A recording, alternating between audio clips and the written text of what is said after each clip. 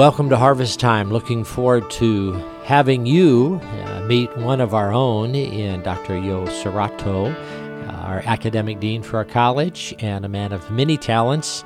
But before we have a chance to hear from him, I'd like to remind you of many of the activities coming into the weekend, including, as this will be aired on Friday night, Saturday, we are hosting and the privilege to have a memorial service for Mr. Reflong, who was with us for many years as a staff member and celebrating a life that has been well lived. And then this weekend on Sunday, reminder, as we do every weekend on this particular program, to take advantage of those activities that we have on Sunday at 9:30 for children's ministries, nursery, teens, adult, 8 different venues. I'd love to have you. We, Pastor Joe and myself, are having an ongoing book study through the book of Acts and the early church. That is in the auditorium. So if you find no other place to get to, that's one for you as an adult. And then on top of all that, our service starts at 10:30 with a great music program. I appreciate Pastor Kevin and all that he does. Many of our people involved in the choirs, the special music. What a great time to celebrate in worship to the Lord, fellowship with one another. And this particular Sunday, we will be starting at Galatians chapter 1, as we'll be looking at personal failure to turn to grace, the life and narrative of Paul and how God used his life to bring the gospel to us Gentiles, non-Jews. What a powerful truths that we will look at in what we call take-home truths. And then on Sunday night, we have the privilege to have our family Bible hour, really pretty much close to an hour. We realize for families, they've got little ones, it's worth coming, showing some value to your children, and be able to get them home in a short order to get bed early, ready for school the next day. The privilege to have Dr. Yo Serrato with us actually speaking in our Sunday night service. And then next week, many activities, a daily Bible study available at different times for you men. This Tuesday night, a ladies' fellowship, a big, what we call a kickoff. I don't think that's related to football, more or less than an activity for you ladies in the Family Life Center. And you appreciate all that our ladies do, from the flowers and the arrangements and the seating and all the niceties. I appreciate my wife, Mrs. Heron, who coordinates all that with a multitude of ladies that do such a great job. I pray that you'll make it out, the once-a-month meeting. And the rest of the activities, including our Wednesday night gathering, as many of you are continuing to come out, particularly to our video series on parenting and financing. I think there's about 4 or 5 other opportunities available, including our own C2C program. So enough being said about it all. Really a lot happening, and I hope and pray that you'll make it out this particular Sunday.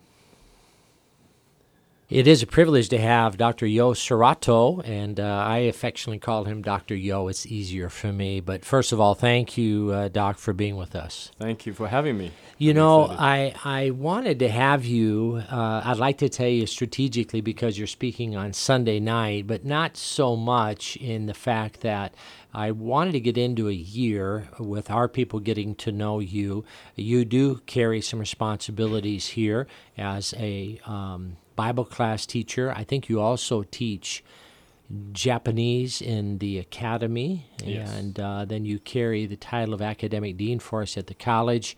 You sing often for us in the church, and you have been involved in many other activities in the community. I thought our people would enjoy getting to know you and your story, this particular program, as church members are able to come in and share their life stories, and why not our own Dr. Yo. So let's start with the uniqueness for you. You came to Guam, Dr. Yo. What year was that, and why did you come to Guam? It was 1988, and really, my parents sent me to Guam because I was a dropout in Japan. I took the entrance exam for high school, and I failed miserably, and I had been taking ballet lessons ever since I was 5. And my ballet teacher and her family was moving down to Guam to start a restaurant.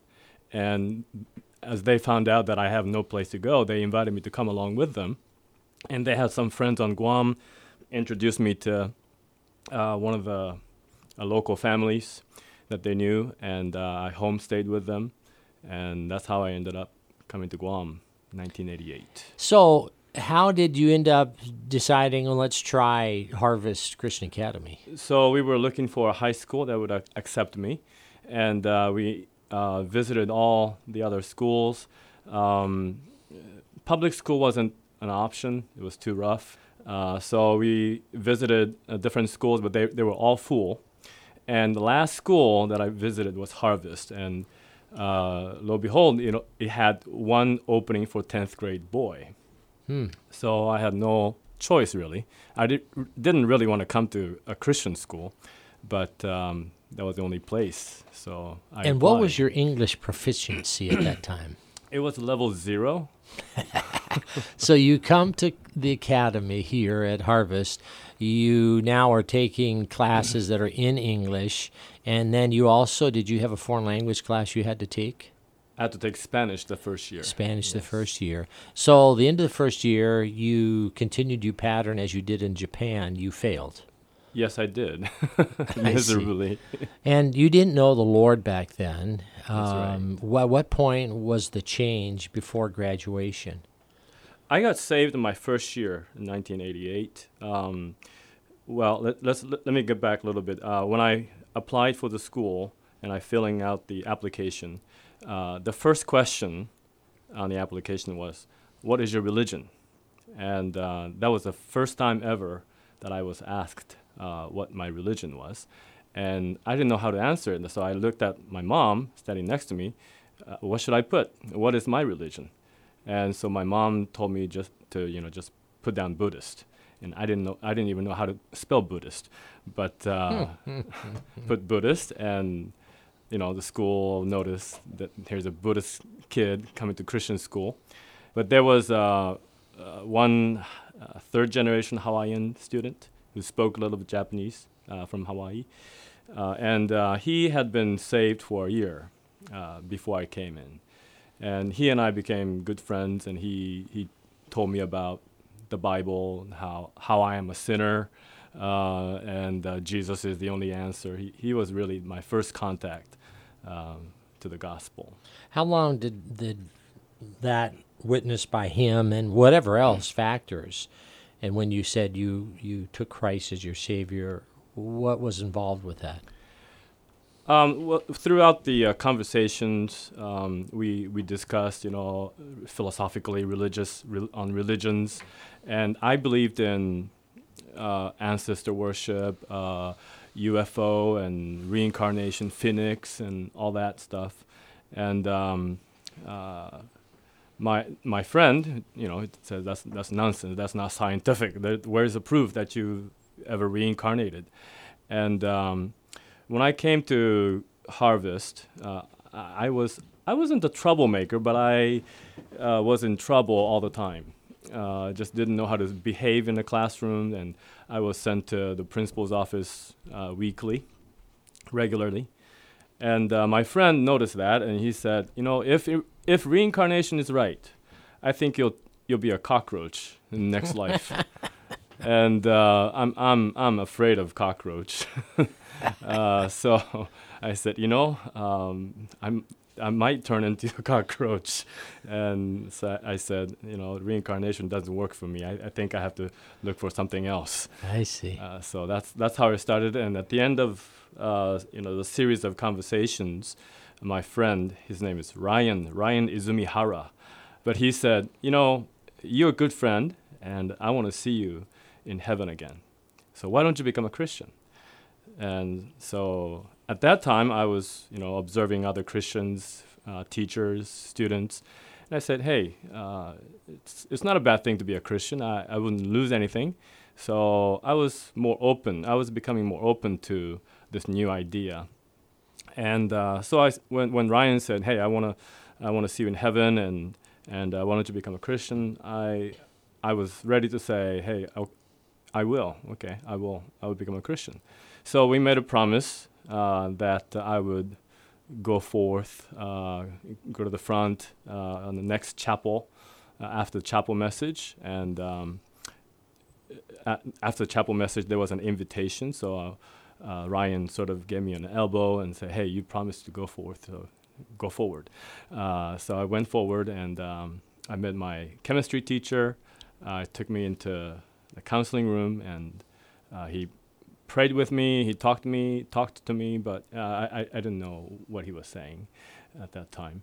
But as sincerely as I could, I said, if there is a God, I want you to show me that you are real. And as I was sort of thinking about it, my heart was strangely warmed. But I was just very emotional and started crying, and I was very happy that day. I told everybody, hey, I'm going to be a Christian. I'm going to be a perfect Christian. Just watch me. Everything's going to change. And then I went back home, and that night I was contemplating on what I did today. What did I do? Was I just emotional? Was it real? And all the things that Ryan told me about the gospel, how I'm a sinner, Jesus died on the cross, all those things made sense to me in my head, and I wanted to believe as true, and I couldn't. There was a struggle. All night long I had struggle between should I believe, or what if after all it is all false and there is no God after all. And I was wrestling with that, and I began quoting John 3:16 because that was the only the verse that I knew. And as my English teacher told me, put my name in the verse. For God so loved the world, God so loved Yo Shirato, that he gave his only begotten Son, that whosoever, if Yo Shirato believes in him, should not perish, but have everlasting life. So I put my name in the verse and kept quoting that to myself. And I think that the Holy Spirit used that.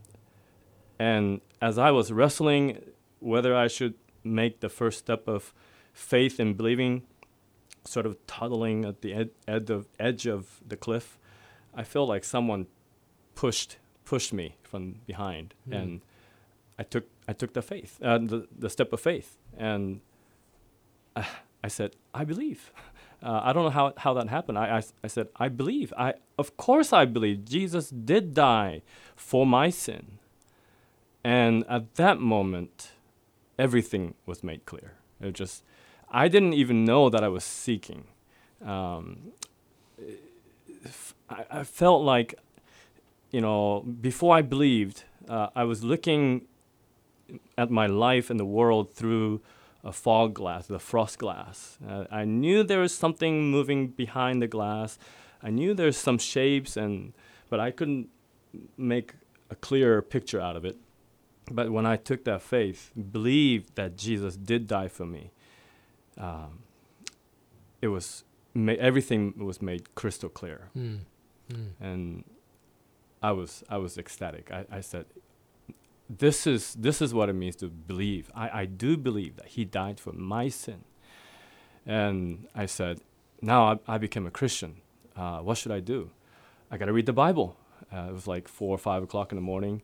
I took my New Testament, Japanese New Testament, and started reading from the beginning, Matthew. And it says, begat. And I said, man, this is difficult. I didn't even make it through the first 17 verses. So I said, how about the Revelation? I heard that's more interesting. And so I went to the back of the New Testament and started reading. And I didn't understand much, but I was really committed. I'm gonna be faithful till the end. It was a life-changing moment. Wow. Well, it's exciting to hear. And with that, over the next few years, then you graduated from our academy here. You went back to Japan for a couple of years then? That's right. Your study skills must have improved because you did graduate. Barely.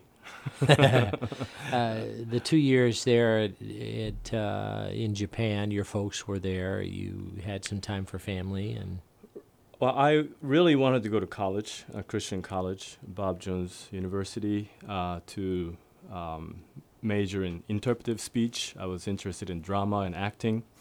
But my mom, especially, was very much against the idea of further, brainwashed in a Christian college.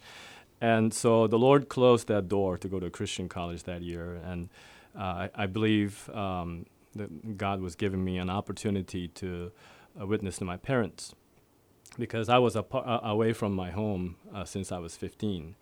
And I changed drastically during those few years. So it was my opportunity to live out my faith in front of my family members, and to have bear testimony to them. So I went back to Japan, and I auditioned for a conservatory for acting and fine arts, and that's where I began taking voice lessons. And I said, hey, singing is much easier than ballet. So I decided to major in voice. So what then got you to the United States at a Christian college, since your parents were opposed to that?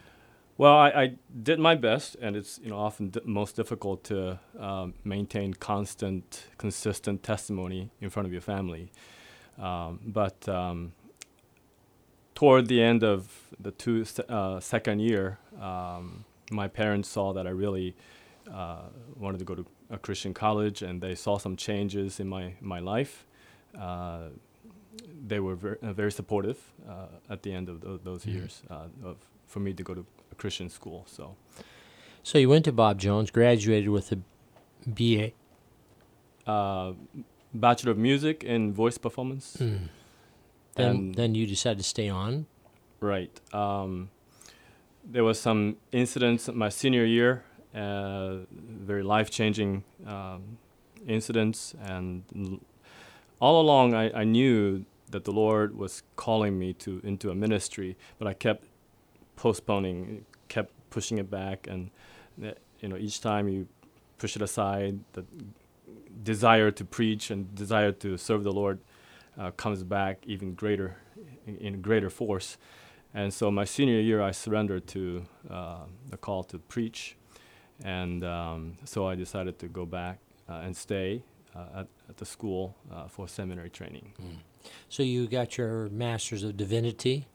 That's right. In 3 years, I studied full-time with my parents' blessing. So the end of your 3 years, now you have your bachelor's, you have your Master of Divinities, you're called to preach. What was your thinking at that point? I was ready to go back to Japan and maybe work under a pastor and start getting into the ministry. But the Lord was giving me a desire to train young people for ministries. And that desire was increasing, and the Lord opened the door to further my education. So before I went back, before I go back to Japan, I decided to further my education. So how many more years was that in your next level of education? It took about 3 years after MDiv. And what was your degree, and what was it in? It was Doctor of Philosophy in Theology, and my dissertation was on the theology of Jonathan Edwards. And what was the thesis for that? The title is the coolest part. Tell us. I had to make it longer than the width of the dissertation, so the title was The Epistemological Necessity of Christocentric Soteriology, the Defense of Religious Particularism in the Theology of Jonathan Edwards. Yeah, and you would be, that is quite impressive. Sounds cool, doesn't it? I think I followed that. I believe so. So the point would be for you and Jonathan Edwards that he had to have been one of the greatest theologians in American history. I believe so, and he was one of the most powerful thinkers. You graduated with your doctorate, and that was what year? It was 2006. 2006. 2006. Yes. And your mom and dad at this point Where are they in the story? My father passed away after my first year in grad school in 1999. My mom at that time, I believe, was on Guam attending Harvest. Right. And I believe in those years also we, of course, had come in contact with you and reminded you that we'd love to have you back here someday. So that was 10 years ago. Fill us in over those last 10 years what you did. You graduated with your doctorate. Upon my graduation, I was called to go to Singapore as assistant pastor / youth pastor / music pastor, and also to teach in a seminary. So I was there for 3.5 years. At the end of that period, the school had to close because of financial difficulties, and the pastor in Singapore recommended me to find another ministry. So that's thought of Harvest. There were some teachers coming through Singapore and talked to them about Bible college starting up at Harvest. So that interested me. So that was 2010 that you ended up coming? 2009, yes. Yeah. Right. And so over those years, I know you've had a variety of tasks, and you've picked up other interests. You continued on in your singing. You've been involved here in the community, I believe, as well as singing for us here at chapels and our own church services. You also were in hot pursuit of your black belt in Aikido. Is it Aikido? Aikido, excuse me. Aikido. And you travel because you're able with your degree as well. You've been asked to participate in teaching with the Chinese pastors in a variety of locations, as well as India. Was it last year you had a course there? Where was that, and what was that in? The Indian trip was through my friend that I studied with. He was a dean of faculty at the school in Coimbatore, India. And then also your interest in translation work, which we have talked to a number of Bible societies about this as well. You this summer were gone, and what were you participating in that schooling? I'm interested in Bible translation because I've noticed that none of our Bible college students carry their own Bible in their own languages. And also, there are a couple Bible translation projects going on in different islands privately. I think most cases just one person translating. So I thought, there's room for me to contribute in making their project successful and make a better product. Yeah. And so this summer, I was back in my alma mater in South Carolina and taking missionary linguistics courses relating Bible translation. And that's with a Bible translation society that I believe is, the goal is to get you in a place to be, would certified be the right term? I believe so, yeah. Certified to be a consultant, adjunct consultant, yes. Bible translation consultant. Well, I appreciate you sharing your story, Dr. Yo. I don't think people realize the variety that's there. And, obviously the IQ was not the issue back in high school, maybe as much as the focus. And obviously when the Lord came into a life, He gave you a purpose and been able to pursue that. And we're glad you're here and now participating, helping us in the administration of the college and input in our scope and sequence of our classes, our 5-year program, and improving that. What have you found to be the greatest point of fulfillment as you look back over your life? The most fulfilling part of the ministry is, of course, seeing people being changed by the message of the gospel.